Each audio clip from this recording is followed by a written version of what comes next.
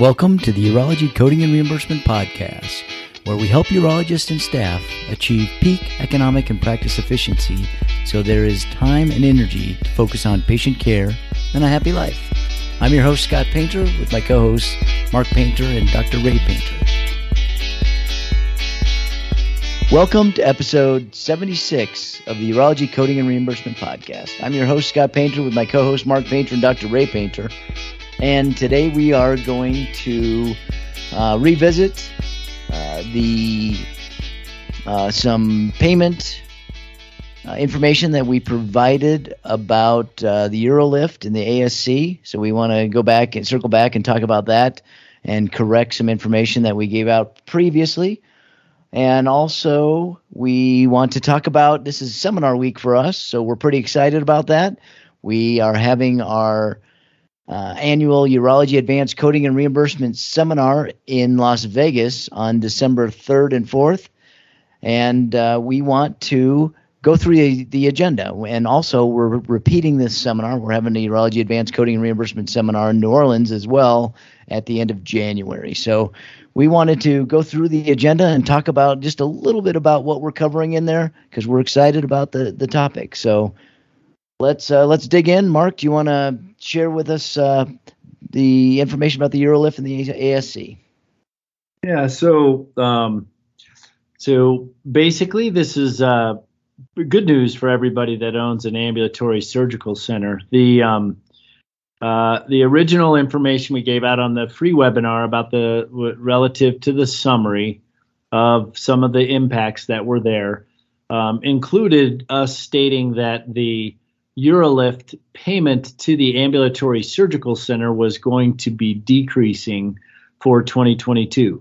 And in fact, after we had a little more time to digest everything and get everything set up in the right way, we are happy to report to you that in fact that the payment to the ambulatory surgical center is not decreasing, but is essentially remaining flat, which means it's a 2% increase overall relative to the general lift that was given to the ambulatory surgical center fee schedule. So we apologize for that. We went a little bit fast in putting everything together and had a couple people pull some information from a couple of different sheets as we went through that process. So a little bit of good news after our summary review was such a dismal summary and all that. And then the second thing is there are a few codes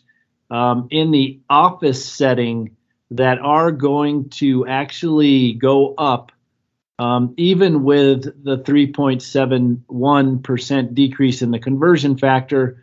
Most of these codes are, number one, not going up much. Above the 3.71% decrease, but making it in positive territory, are not very much volume-wise, with two exceptions. The cysto is going up slightly, not quite enough to offset the sequestration when it comes back in, but at least you'll be about break even on the cysto next year, even with the decrease in the conversion factor and the sequestration. And then second is the removal of the stent in office. That did not go up nearly enough to offset the sequestration, but it did go up enough to offset at least the conversion factor decrease. The other codes that are on the list are really extremely low volume, and in the end, it was only about 30 codes that did end up exceeding the decrease of the conversion factor. So apologize for those for that information, but hopefully it's a relief to some of you that in the end, Medicare's prediction of a 0% RVU impact is probably correct when you look at everything for Medicare. And those of you that own the ASC, because the in-office payment is dropping, you might you can look at it at least that payment is not dropping to the ASC, even though the professional fee and the in-office payment, the in-office payment for that procedure is going down, even though the professional fee is staying roughly the same. Do you anticipate any last-minute heroics like happened last year where something changed dramatically the 11th hour? So anything is possible. And we've seen it year after year that Congress tends to intervene because this isn't about urology. I don't see any last-minute heroics relative to the RVU changes. Those are extremely rare, but they could happen. But I would be shocked if we saw a flop on the conversion or the RVUs. Now, the conversion factor is much broader than urology. That 3.71% and the sequestration of -2 impact all physicians. And there's plenty of squawk from the primary care side. And I think all physicians can, as a unit, get behind staving off that what amounts to a 5.71% decrease across the board next year. Those are two items that could be turned around at the last minute, and I think everybody hopes for it. But it obviously will be a last minute issue, and then of course we'll see what they do, if they do something, how they do it. Are we headed down the same SGR pathway that we were in the past, where a conversion factor sequestration bump is borrowed from future revenue, and we're headed down the next year it's going to be 8% drop, or something along those lines. So it's not out of the realm of possibility. Let's just say that. All right, stay tuned. We will let you know if anything happens for sure. All right. You'll post the other codes up on the website, that table I gave you, right? Yep, we'll get that posted up, and we'll put that on the episode page. So if you want to go to prsnetwork.com/076 for episode 76, we'll get that posted. So we'll get a link to that so you can look at those changes, and we'll get that up there. Okay, switching gears, it's seminar week, which is always a busy week for us at PRS, and we're putting all the last minute touches on our seminar. And we wanted to go through the agenda and let you know just what we're going to be covering, so that if you actually want to join us in New Orleans, you still can sign up for that. I mean, there is a last minute sign up for Las Vegas if you can get there, but we wanted to go through and let you know what this year's seminar is, the agenda is, and give you just a little bit more information on the things we're covering. So, Mark, you want to walk us through? And we also want to hear from Ray, and he's always has a little pearl of wisdom that he shares, or at least some thoughts that we all appreciate every seminar. So, well, we can start with Ray. Ray's going to kind of kick off and do kind of a little bit of a retrospective of where medicine was 50 years ago compared to where it is today, and maybe what it'll be like in 5 or 10 years.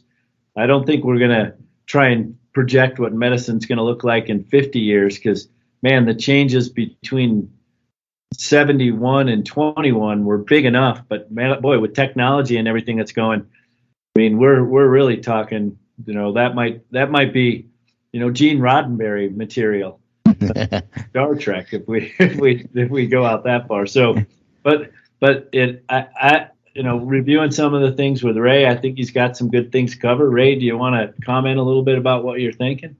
Well, it's going to be kind of a fun time, because we're going to be talking about change, and we're going to take a look back at 50 years ago. The reason Mark mentioned 50 years. In 1971, what the practice of urology was like, both from a business standpoint and from a clinical standpoint. And then we're going to use that to take a look at what the changes have been in the last 50. And Mark, you're wrong. We're going to predict that in another 50 years, while the physician will be the captain of Health Track Starship. But what happens in between is going to be the fun part of the discussion. Yeah. All right. Well, so that'll be fun. I hope it'll be interesting to see because one of the best things about the seminar is it's not a one-way flow of information. We'll get some. It's really nice and it'll be great to be together. A little bit. We're taking all COVID precautions as far as masks and making sure that everybody's vaccinated and sanitized and all those things to try and figure out how we live with this continually evolving and changing virus, to try and get back to some sense of what we did enjoy, which is exchanging information and networking. So that's one of the reasons we're going ahead. Yeah, and one of the things that we have that's great about where we are and where we're having it in Las Vegas is we're kind of isolated. We're at the top of Bally's, one of the towers there, and so we can kind of be our own little pod, and we'll have breakfast and lunch in that same area. So we kind of get away from the rest of the crowd. So that's going to be nice the way we have it set up, and the way it's all keeping us a little bit separate. It's unfortunate we have to deal with that, but we do. I mean, the realities of life and everything. So, but yeah, and then during the program, we're going to do a lot of networking. We're going to have a lot of discussion about what's happening in the pre-service world. We're going to start off kind of practice flow-wise with what is becoming an increasingly difficult issue with the pre-service side. It's, we saw some information out there that the cost of pre-service to the physician has increased exponentially in the last 2 years. While on the flip side, insurance companies have actually cut their costs by pushing more automation out the door. And really, it is a one-sided speed bump. And talk a little bit about how you can set up your practice overall to mitigate some of that. Because in the end, you're not getting paid more to deal with all these hurdles, but it's costing you more. So when you look at those, those costs for the physician office have nearly doubled in the last 2 years, with the amount of time you got to spend on getting prior auths and pre-certs and all that stuff, whereas the insurance companies are down to pennies to what they've got as far as the gatekeeper side of the equation. And it doesn't even guarantee you're going to get paid, which is crazy. But I can tell you, if you don't do it right, then your AR team ends up working a ton of stuff. So we're going to spend some time focusing on that. We're going to do a little bit of a presentation and then spend about an hour in an open forum with a group of us, kind of leading through that with the group to see what we can do to figure out what's going on and what's the best way to attack this moving forward. And then we'll spend a lot of time in coding, which is, of course, I think a lot of people enjoy that. We're going to do a lot of scenarios and discussions of different modifier use and the documentation requirements and some of the hurdles we're seeing with the insurance carriers and chart pulls and what they're looking for. Then we've got a couple of guest speakers. We're going to have a discussion at lunch on the ASC as it pertains to urology, and then we're bringing in a doc from Wyoming who does a lot of telehealth and has been for several years, even before the pandemic, to talk about telehealth in urology and how it's getting used. And then, of course, we're going to go a little bit more in depth on the Medicare update with everything related to Medicare in 2022.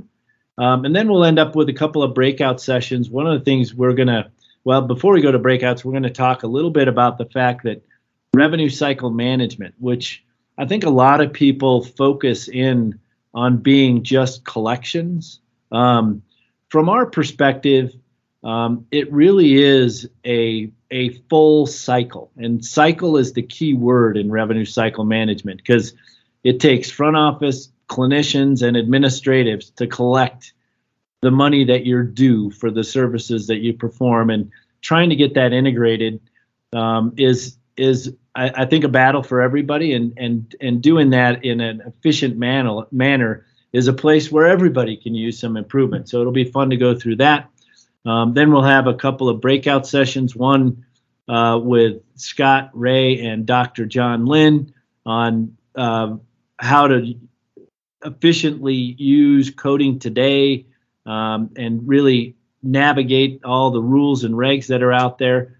And then Larry Kemp and I are going to talk a little bit, and with some help from John, about physician compensation trends and the impact of consolidation in urology and how to prep your practice for everything that's going on in the world. And then on Saturday, we're going to spend the morning with on the coding side doing a lot of urology specific coding problems. We get a lot of questions. We see a lot of scenarios. We'll throw a bunch of those up and continue to talk about some of those issues. And Larry and Mary Ann with us are going to talk about operational best practices and adapting to some of the payer paneling issues and some of what they're doing, in addition to some practice sessions to help with your front office staff. Then we're going to move on to talking about how to deal with new technology in urology. Some of them, are great revenue opportunities. Some of them are time savers and cost savers. We'll talk about how to integrate those and what you need to do about as far as billing and coding things before their codes get set. And then we'll spend the afternoon on evaluation and management coding, what we've learned and some of the things that we've developed over time to help everybody really spread the word on accurate E&M coding for the new guidelines, and then close up with ICD-10 and a little bit of some payer-specific modifier game playing strategies, if you will, from what we're seeing out there in the marketplace. So it's a broad spectrum of things to cover, and again, the way we always look at this is it is soup to nuts. In the other words, in the revenue cycle management world, and getting everybody on the same page and consistent with what they're doing is a requirement now. And that efficiency side is, even though we may be able to stave off, going back to our discussion earlier, some of the decreases out there, right now we're considering a win is not a decrease, which means even though your costs are going up, you're not getting a raise. And everybody around the country we're talking to right now is having trouble finding people to staff their office, juggling a lot of different things that are out there with pressures. And those are increased costs. And in the end, the delta, or the net, the take home, is what you're trying to preserve. And you got to work on it from both sides. The top, making sure you're billing for everything you're doing, and from the cost side, making sure you're staffed correctly. Yeah, and I'll also add, the interesting things that we've gotten and some of the feedback with this agenda. There's just so much there, and there's so many parts to it, and a lot of great information. We always hear it's like drinking from a fire hose. It's very cliche saying, but it truly is. There's so much information there that if you pick up one thing and you can implement that'll get you at least save you enough money for what you paid to get there. So that's what everybody says. It pays for itself with just one tidbit. So, and it introduces you, and it's kind of like with everything that you learn. You have the enlightenment phase where you kind of understand what you need to do. Then you have the adoption phase, and then you have the mastery phase. And so, all this gets you a lot of enlightenment and gives you the path to the adoption of the skill or whatever we're teaching. So it's always a great thing. And then we learn a lot as well with the crowdsourcing and everybody sharing their different inputs, because it's, with a lot of urology practices and a lot of urologists out there, you're kind of on an island, and coming to a seminar like this helps you share and learn from others. And Mark, and you mentioned Mary Ann and Larry. I know some of them know who Larry is, but I doubt if many folks know who Mary Ann is. Oh, so yeah. You might want to mention, because I think that's a big deal that you're bringing. Because we've worked out a lot of best practices over the years And I think you're talking about sharing some of those during the seminar. Yeah, we are. We're talking about Mary Ann, who is the Director of Operations for PRS Managed Services, our outsourced billing group, and which gives us, with our group of physicians that we partner with for billing and collections.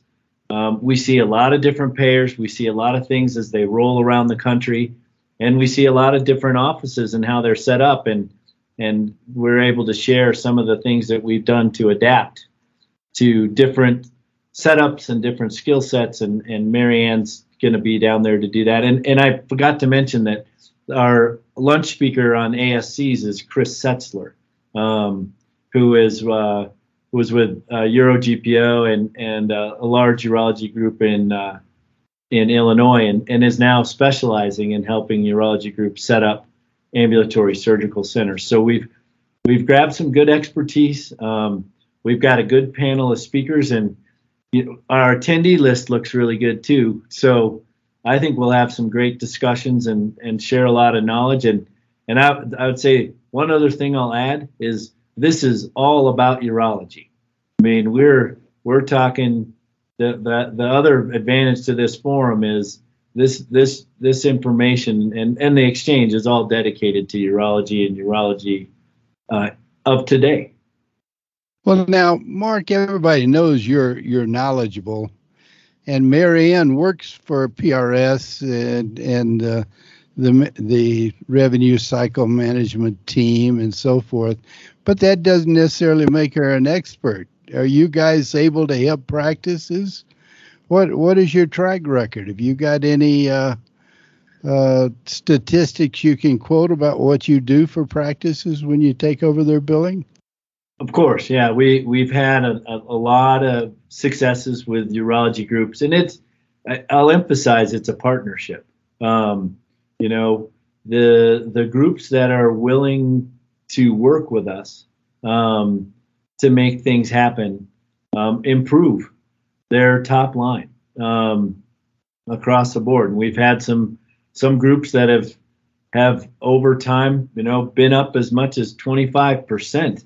To 30%, and a couple that are a little, better than that, but there were some circumstances that we'd have to add into that. But in the end, making sure you're doing well, and then of course we do offer the coding support and a little bit of back end compliance auditing and things with our groups to help them get better, because it is I keep dropping that word partnership. It is a partnership. In the overall process, and it does require two partners to have a partnership. Otherwise, it's two solo guys pulling in different directions. So it's an interesting process, and it's been rewarding and for a lot of our groups and for us. So the bottom line is, if they're willing to change and work with you and provide the services they need to provide in the partnership, implement the protocols and processes, why things can be improved. Absolutely. I think that's with any practice, but absolutely. We've got some of the templates and guidance to really identify and move more quickly into those changes to get you where you need to go. Okay. Well, we're excited. As you can hear, we got a lot of great things, and can't wait to see everybody this weekend. All right. With that, final thoughts, Ray? It's going to be fun to see some familiar faces. We've got some that usually attend for years. And as you know, we've been putting on these seminars for how long now, Scott? 20 years. This is our 20th anniversary. All right. See you in Vegas or New Orleans. Final thoughts, Mark? Well, I echo Ray. It'll be great to see everybody. It's good to get back out and networking. And I've gone to a few of the section meetings and everything. And it's it's a nice reminder that with all of what's falling down around us, there's still a group of people out there that share some common values and common goals, and are willing to share and help make things better across the board. And it's always a great experience. So I'm looking forward to it as well. Okay. With that, we'll wrap this episode up. Take us out, Ray. Happy coding.